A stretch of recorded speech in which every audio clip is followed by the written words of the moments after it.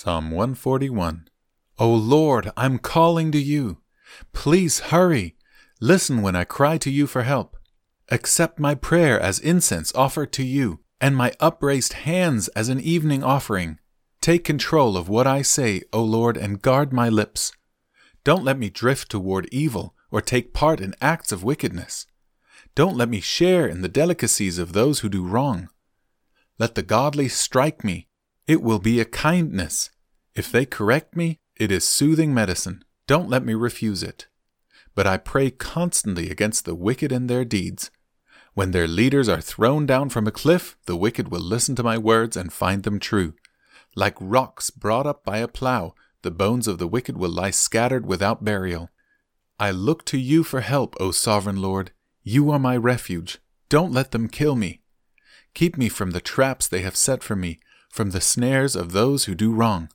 Let the wicked fall into their own nets, but let me escape.